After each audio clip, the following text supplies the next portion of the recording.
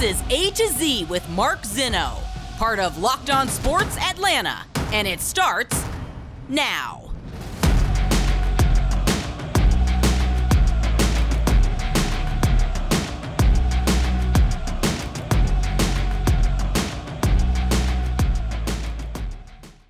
Good afternoon. Welcome to A to Z here on Locked On Sports Atlanta, where today I tell you sometimes the best things are the worst things. Welcome in. We are live here on this Wednesday. Brad Rowland of Locked On Hawks going to join us coming up here in just a few moments. Plus, where did all the money come from? We'll get to that coming up before the end of the show. Give us a follow on Twitter at LockedOnATL. Of course, I'm at Mark Zinno, MarkZinno.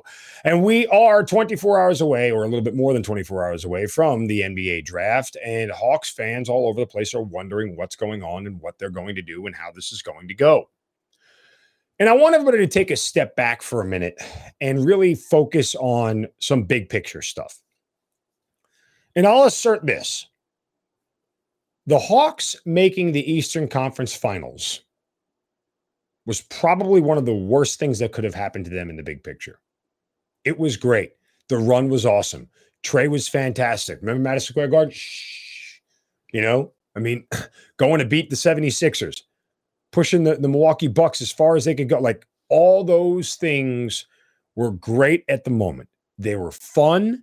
They were interesting. They put us on a national stage. They get you a Christmas Day game. All those things that happened on that run were fun, and they were great.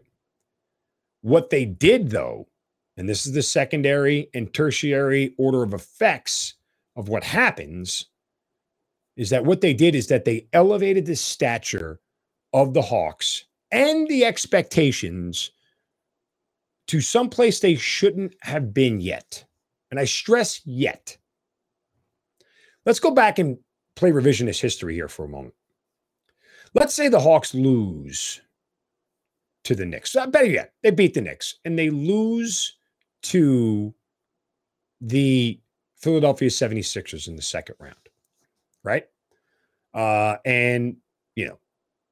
We look at that playoff run as, okay, that's a step forward. That's a positive step.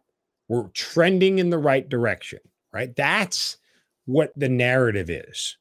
Got more steps to take. Still got to get better. We're the 5th seed in the East. Still got to get better, right? And you couple that with what you saw this year, and you go, okay, not the result we wanted. Struggled during the regular season. Had to fight through injuries.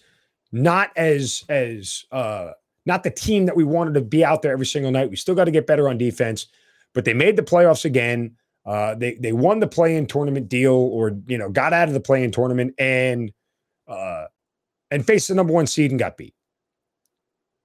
And so you're saying, okay, we're still trending in the right direction. But here's what that did. Here's what the Eastern Conference Finals appearance did. Now it's, well, the Hawks had a really bad year. It wasn't a down year. They didn't meet expectations. They were way below it. Imagine again if you finish in the 7th or 8th seed after the play-in tournament deal and you get bounced in the first round. Now all of a sudden we're trending in the wrong direction because the peak went higher, the slope going down looks faster and going lower. I'm not saying that I wish the Hawks had never made the Eastern Conference Finals. What I'm saying to everybody here is manage your expectations. Go back to understanding this process, because the Hawks didn't make the playoffs with Trae Young until last year. And the first time they get there, boom, Eastern Conference Finals. So now playoff Trae has to show up. Playoff Trae has to do this, and everybody else has to do that. And it was out of place. If you flip-flop the years and you get bounced in the first round, then you go to the Eastern Conference Finals, you're like, okay, we are there. We're ready to take a step. Because the problem now we're all trying to solve isn't, can the Hawks get back to the Eastern Conference Finals? If you think that's the problem we're trying to solve with the Hawks, you don't understand the problem. The problem we are trying to solve with the Hawks is, can they at least finish the regular season as one of the top 3 or 4 teams in the East? That's the problem you're trying to solve. Forget the Eastern Conference Finals. In order, they have to be able to be a better regular season team If you can't solve that problem first, the deep playoff runs are nothing but flukes, and they don't happen often. And eventually, your luck runs out. You're just running into too many good teams with too many high-level stars and too many good players.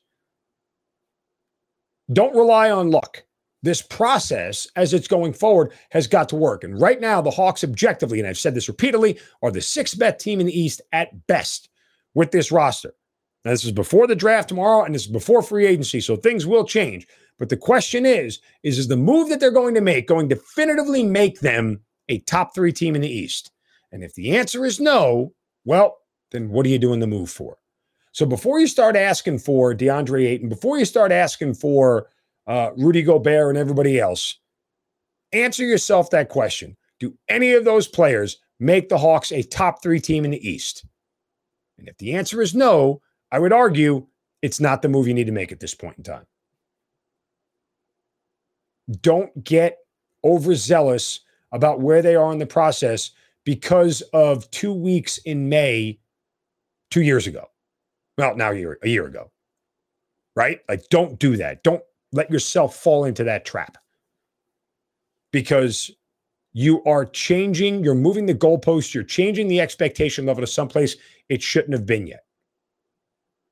Not saying the Eastern Conference Finals run wasn't fun and it wasn't exciting to watch. It was. But right now, as we stand here, it's fair to say it was more fluky than factual. And whatever you want to say of this season and the way it played out and for the reasons it played out the way it did, fine.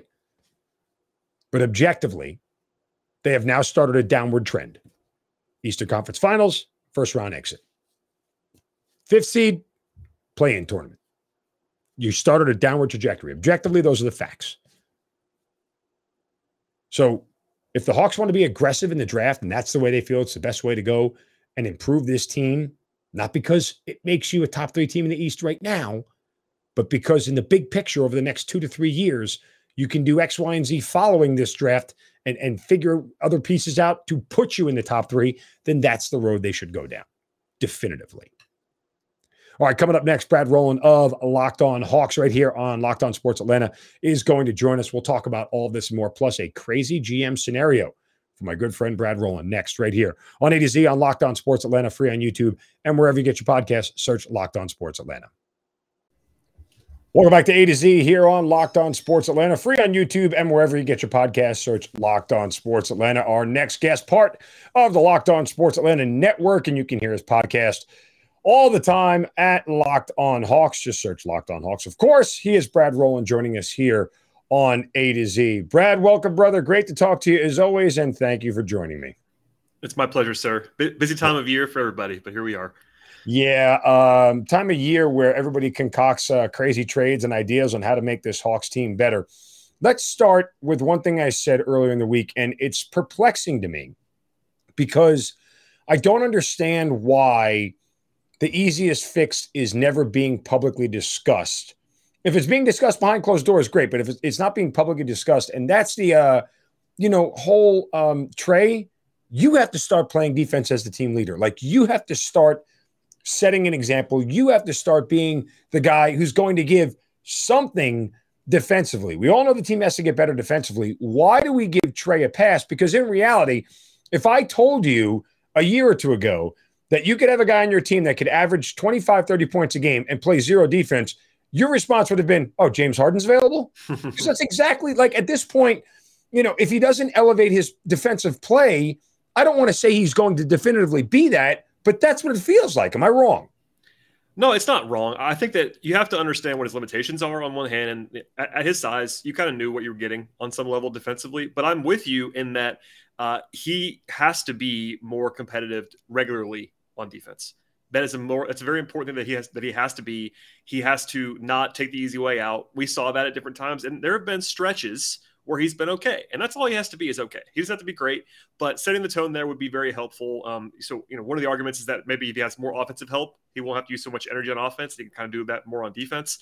That's one theory. But I think you're not wrong in that having that baseline be a little bit higher for Trey would set a tone for the rest of the team that would help the team be a lot better on defense, because they kind of just have to be better on the whole, and personnel is part of that, but also having your best player, your team leader be better is certainly part of the solution as well. I mean, I don't buy the whole he expends too much energy on offense. Trey drops 25 without breaking a sweat. He makes 5 threes and he's 3/4 of the way there to a 30-point. Like it just, to me, that seems like you said, it's a theory. It just seems like a little bit of a pop out. And to your point, I'm not asking him to be the defensive player of the year. I'm not asking him to make the all NBA defensive team. I'm asking him just to be average. And average is enough to turn around, because if you look at the teams that made the Final Four of the NBA, right? Dallas, Golden State, Miami, and Boston, they all play defense. And do you have to play to the level of being the best in the league, top 5 teams? No, but you can't be 26th. So there has to be, if Trey has the ear of the owner, and he can say to Tony Ressler, I want this guy, I want that guy. This is what I want this team to look like. And Ressler's going to listen. Ressler should be able to say, sure, I'll do all those things. Show me you're going to play defense. Yeah, I mean, what you mentioned with those other teams is that none of those other teams that made the Final Four this year have huge weaknesses defensively. They might have one guy that you have to hide a little bit, but Trey is the worst defender on any of those teams. And that maybe is a little bit of selection bias on a 1-year sample size, but generally speaking, you don't want to have any glaring weak spots for the opposition to sort of attack. And Trey right now is still that, and that makes it easy for the Hawks to get attacked on defense.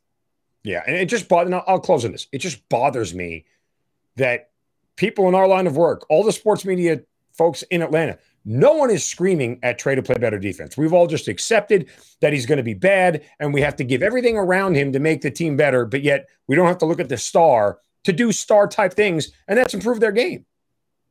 Yeah, it's not wrong. I mean, it's sort of an acceptance phase. I think of what even people like us, even me, I'm guilty of that too. It's like, okay, Trey's going to just be Trey defensively. And I've always asked for him to be even below average. You mentioned average. The Hawks should probably take below average from Trey, because honestly, the below average, especially for a point guard, is probably enough. It's just you can't be way below the below average point, and that's where he usually finds himself. Right. You can be below average all year long, ramp it up a little bit in the playoffs to make yourself and other guys around you better to help you win playoff series. And that's it. And it just irritates me that it feels like, but me, I listen to myself more than anybody because I talk to myself, but it feels like I'm the only person in Atlanta sports media screaming, Trey, play better defense. All right, let's get into how they're going to make this team better. Tony Ressler has said he's looking for a fix, not an overhaul. If it's not an overhaul, you're essentially running it back with 60, 70% of the same players. So why would I expect any different results? Yeah, I mean, I wonder if they're going to rue those comments about the lack of an overhaul, because they might make one anyway, and then you kind of look silly that you said that you didn't want to make one. But that's part of that stuff. It gets overblown, as you know, like the public comments of GMs and owners before the draft don't really mean much of anything, and they know that. They're going to say whatever they have to say. But yeah, I think that changing over on the margins is doable. And listen, at the end of the day, they can bank on. At least in their minds, that they were really good 2 years ago. And if you sort of work on the margins, that's sort of a selling point. And you still have Trey. What you can't do is just run it back in full. And they've kind of said that they're not going to do that. And that wasn't going to be a sell to anybody. I think no fan was going to be okay with them running it back in full. It just depends on what you do on the margins, because they keep saying we want another guy to pair with Trey on the perimeter as a scorer / creator. And then we want more defense. And those two things are really hard to do at the same time. Most guys who are good defenders are not great creators. And if they are, they're superstars that you can't get. So it's like these two, they're not totally opposite paths, but it's hard to find one guy that does both of those things well. And they know that. And maybe that's why they're tied to draft picks that might be able to do it long term. And honestly, the deals they've been talking about are kind of overhaul moves. They're not really on the margins. It's not like just swapping Gallo out for something else. All the stuff that's been rumored are really more overhaul type moves. And that's kind of interesting to me.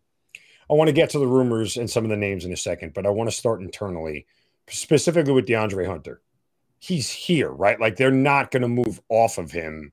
I feel like it's just a question of what they're going to pay him or how this is all going to go. So how does the whole DeAndre Hunter situation play out? Yeah, it seems to me that Hunter and Okongwu are the guys who are safe other than Trey. Maybe there's a mythical deal for a star that comes along, but aside from something crazy out of left field, I think Hunter and Okongwu were the guys that are not going to be moved in the near future. But I say all that, Hunter was not very good in his third season. And I still like Hunter. I think there's a lot of upside there. But if we're being honest with ourselves, part of it was maybe injury related, but in terms of his overall performance as a third-year former top 5 pick forward, he just wasn't very good last season.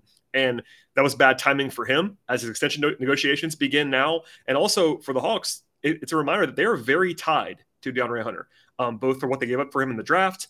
He's the only guy on the roster that can do what he can do in theory as a big two-way forward that every team wants.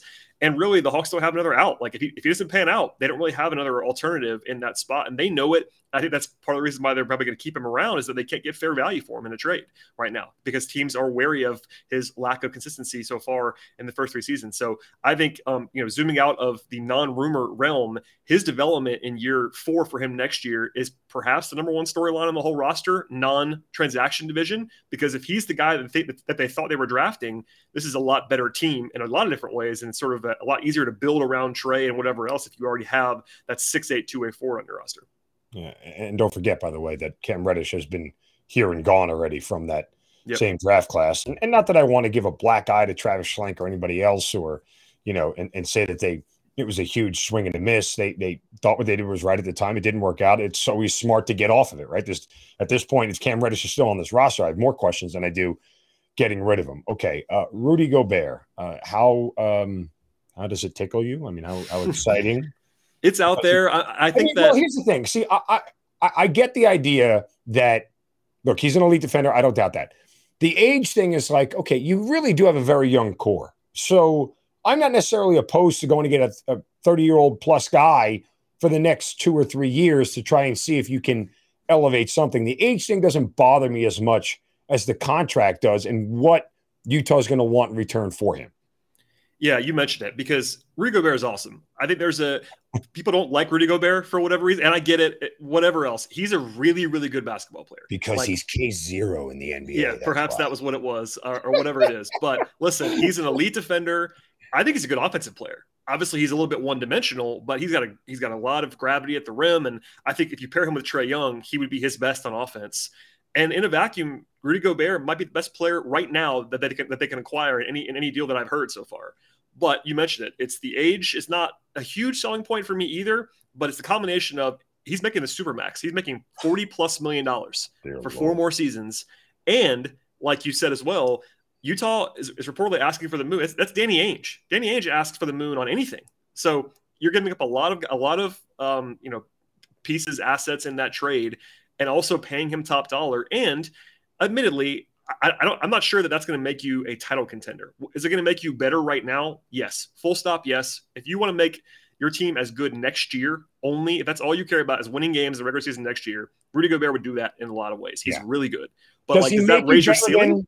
Does he make you better than the 6th team in the East right now? Because objectively, that's where the Hawks are. Yeah, I mean, it might, but does it make you the 2nd team? Probably not. That's what I mean. It's more of a, like, if you want to win 50 games next year, if that's your number one only goal is go out and win 50 games next year, training for Rudy Gobert is probably a good way to try to do that.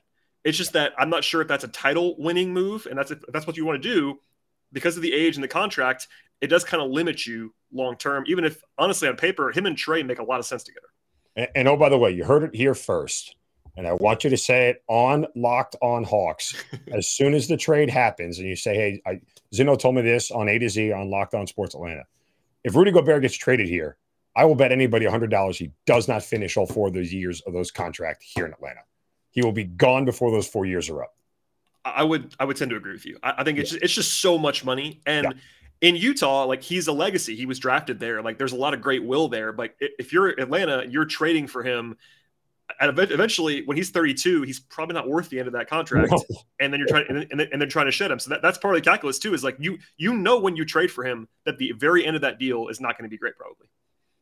Do you want me to play crazy GM now, or you want to wait till we're done discussing all the Hawks stuff first? So I'll put it at the end. Mark. I'm here for you. I know. I'll put it at the end. Other names out there that have been bandied about. DeAndre Ayton obviously is the one that everybody loves. I would argue he's a better offensive player than Gobert, but I would argue I don't know that getting DeAndre Ayton does any more than what you just said that Rudy Gobert does in the short year or 2 window that you're operating with. Maybe long term, when you can put some more pieces around both of them, it does. But DeAndre Ayton doesn't get you, as you said, to top 2 or 3 in the East alone. No, I don't think so. The argument for Ayton is that he's 23 years old. Yes. He'll be 24 soon. And that's the thing. If you think that Ayton has another leap or two in him, that is the theory behind going to get him, is to pair Trey with a guy who is similar age, same draft class. And if you think Ayton has that, all-star, all-NBA kind of ceiling, that's why you go get him. Because I've kind of said that, like, right now today, is he better than Capella? Definitely on offense. Defensively, Capella is better than Ayton at this moment in time. And I'm not sure how much better on the whole Ayton is than Capella at this very moment. In 2 years, Ayton will be better, almost certainly, because of the age. But you have to really, for me anyway, to trade for him and also give him the max, because that's what he's going to want, is the max contract in a sign and trade. To do that, you have to buy that the number one overall pick ceiling is still there for DeAndre Ayton. Not necessarily like, an uber elite first team all NBA guy, but someone who could be a top 25 guy in the league, something like that. That's what you have to believe in if you're Ayton. Maybe he can still do that. I'm not sure, but it's a different calculus. Him and Rudy are the same position, but with Ayton, you're banking on upside that we haven't seen yet. And with Rudy, you're banking on him keeping the level that he's already at for a little bit longer. Any other names out there that interest you, whether it's Jeremy Grant? I mean, heck, even Victor Oladipo might interest me as another piece that could be had. But what are some of the other names out there that you've got your eye on? Yeah, I think the Jeremy Grant thing has been out there floating for a while, and he is a two-way forward that everybody wants. The asking price is super high, but if you could somehow get him without sort of messing up the rest of your core, that would be the way to do it. Right. That's the question, is that you keep everybody intact and add Jeremy Grant. And they're going to ask for John Collins. And personally, I wouldn't want the dude. I think John Collins is better than Jeremy Grant. That's just my opinion. That's not a unilateral opinion, but I think that's my view of it. And Grant's a little bit older and he wants a big contract, and that's an interesting guy. Honestly, I'm kind of waiting for like the sleeper move that we haven't thought of yet. Like something like, could the Hawks go after Miles Bridges in a sign and trade? Like one of those like guys that no one's talking about at all. That's more of a home run swing. And then there's the whole Jaden Ivey thing, which has been kind of floating out there, the number 4 overall pick. That's the definition of a home run swing that makes you worse now, like definitively worse in the moment, because rookie guards, as you well know, are not usually very good. But that's the move where like, we think this guy's going to be a superstar 3 years from now to pair with Trey.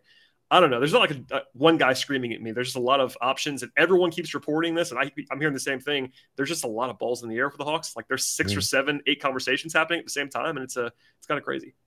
I said this earlier, and making the Eastern Conference Finals last year may have been the worst thing that could have happened to the Hawks' development, the big picture, because now there is this rush to get back there, right? Like that did not help them in the big picture view.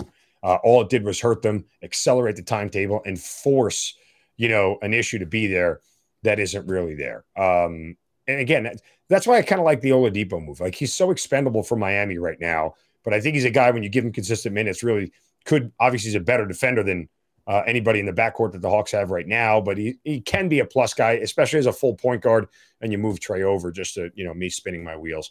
All right, we got a couple of minutes left here, and I just want to throw this out there for you because this is how my head works. And I know the money doesn't match up right now, but let's just say in a vacuum, if you really wanted to go crazy, imagine a 1-for-1 swap Donovan Mitchell for Trey. Oh, wow. I wasn't expecting that at all. I was expecting the Donovan Mitchell alongside Trey, which is definitely an idea people have had. I would not want to do that personally. I think Trey's better. And I think that Trey has. Really? Yeah, I do. I think Trey's better. I think he's better offensively. I think you're getting a more complete. I honestly think Mitchell's pretty bad defensively too. Like is. He's better than Trey because that's like the lowest possible bar, to be honest with you. But I think Trey's better. I really do. Like overall, I'm not even making fun. I mean, I think that it's actually kind of crazy because Mitchell as a prospect, I covered that draft. He's supposed to be a defensive first player, and he just kind of just stopped playing defense along the way somewhere. He's got better tools than Trey does defensively. But no, I wouldn't do that. There is that whole idea about Trey and Donovan playing together, but I don't necessarily love that. Some Hawks fans are like, go get Donovan alongside Trey. No, like, there's only one basketball. Yeah, I mean, it's throwing, for lack of a better way to describe it, it's like throwing Russell Westbrook into an offense with LeBron. Like there's just one person who's got to be the alpha and the ball handler and the guy who does everything, and that's got to be Trey. And and then defensively, as we talked about, that would not be great. You have the worst defensive backcourt in the NBA. So I'm glad I threw you a curveball. I'm glad I was not expecting that. You're not expecting that. I just, if they wanted to get him out, you could pair Trey and Gobert together. Just on the other. They love each other, famously, Mitchell and Gobert. So there you go. Exactly. Brad Rowland, Locked On Hawks. You're the best, brother. Thanks for the time as always. Certainly appreciate it, man. Let's do this again soon. Thanks, Mark. All right, take a time out. Come back next and wrap things up here on A to Z on Locked On Sports Atlanta, free on YouTube and wherever you get your podcast. Search Locked On Sports Atlanta. Welcome back to A to Z here on Locked On Sports Atlanta, free on YouTube and wherever you get your podcast. Search Locked On Sports Atlanta. Wrapping things up here on this Wednesday. And boy, oh boy, has it been a raucous 24 hours since Brooks Koepka decided to join the Live Tour. And my thoughts on it yesterday, I'm not backing off. I'm not changing them. But let me tell you, some of the dialogue that I've had on that, fake universe called Twitter has been just head scratching to me, including with some of my good friends. People like, oh, don't you know where this money comes from? These were 9/11 countries that supported 9/11 hijackers. I'm like, guys, I get that. And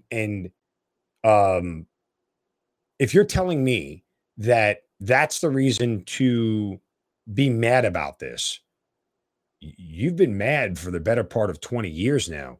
Folks, the United States has been doing business with Saudi Arabia since September 12th, 2001, and has never stopped.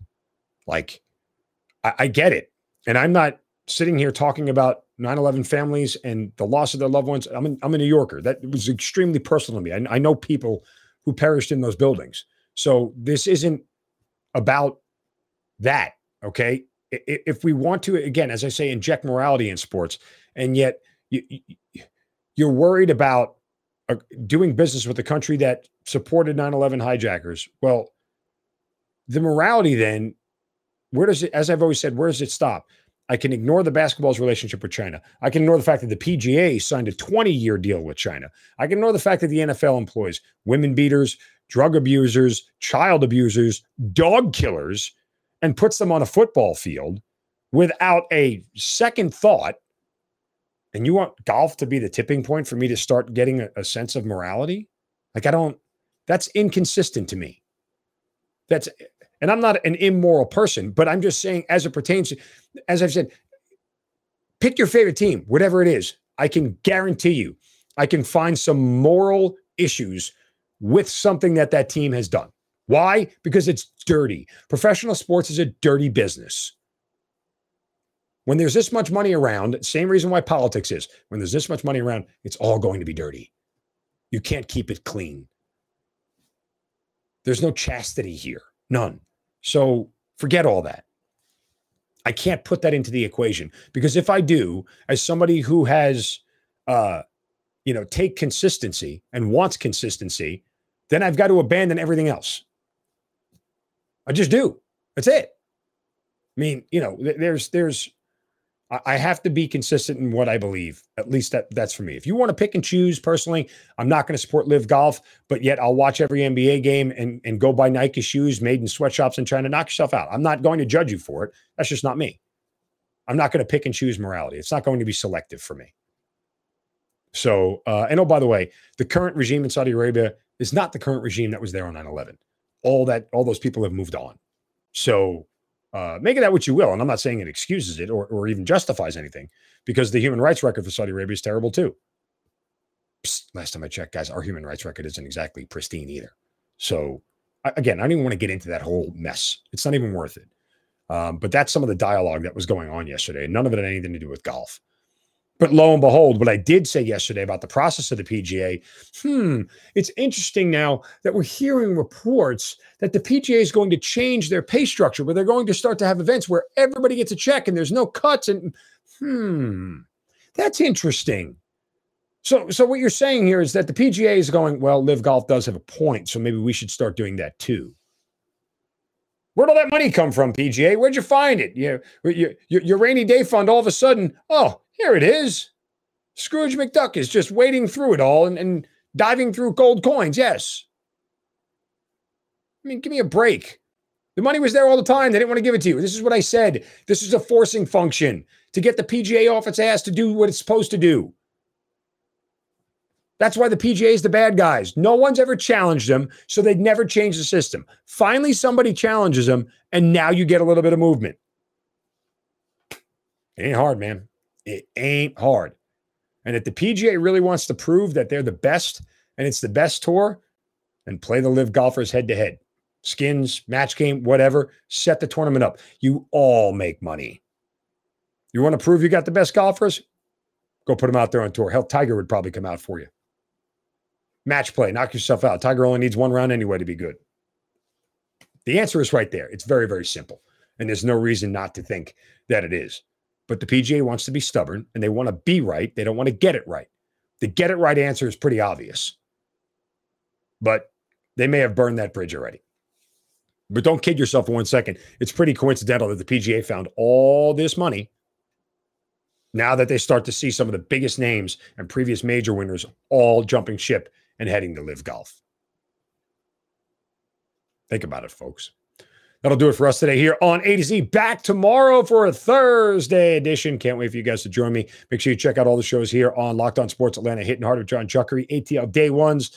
Don't forget our Braves postcast. You just know Brad Rowland from Locked On Hawks, Aaron Freeman from Locked On Falcons, and everybody here at A to Z. We appreciate you guys watching and listening every single day. You guys have a great day. Don't take the crap from anybody. See ya.